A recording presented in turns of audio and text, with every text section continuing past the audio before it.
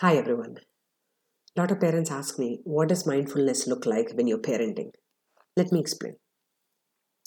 When you parent from inside out, when you're trusting your gut feeling, when you understand that not everybody's situation is unique and you have to follow the guide of your child to solve their problems, to help solve their problems, that is what mindfulness looks like with parenting.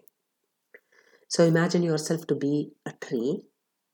If you plant your roots right here in the now, in the present moment, you can stay strong for whatever is coming towards you.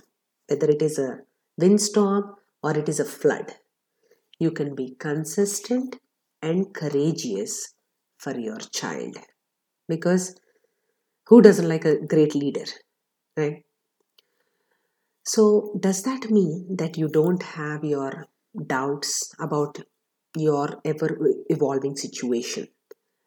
Does that mean that you will not have a turmoil of what your feelings are towards how things are evolving around you? No, it doesn't mean that. It means that you are, no matter what is happening around you, you're still deeply rooted in your own self awareness. It means that you are deeply rooted in your self awareness because only when you clear out your thoughts and deeply become rooted in the now, then you can make the parenting journey a transformative one. Otherwise, it's just going to be transactional, right? Just like, what were you saying?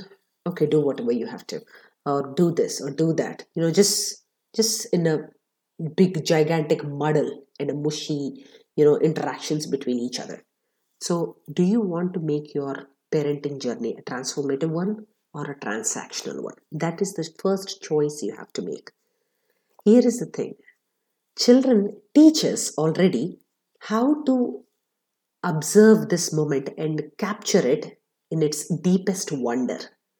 They already teach us all the tools that are required for us to be in the present moment. Just observe them. They don't rule out any possibilities. They take slowly baby steps towards building whatever they're building. They don't become overwhelmed. They don't have any preconceived notions or biases. They don't overcomplicate any things. They just simplistic approach to any problem in front of them because they don't rule out anything. They're open to possibilities. So take some cues from your children and try to be in the moment because at the end, Zen will not come to you. You have to create the place for it. You have to create the place for peace and invite peace into your life. Because if we don't find our anchor for ourselves, nobody else will.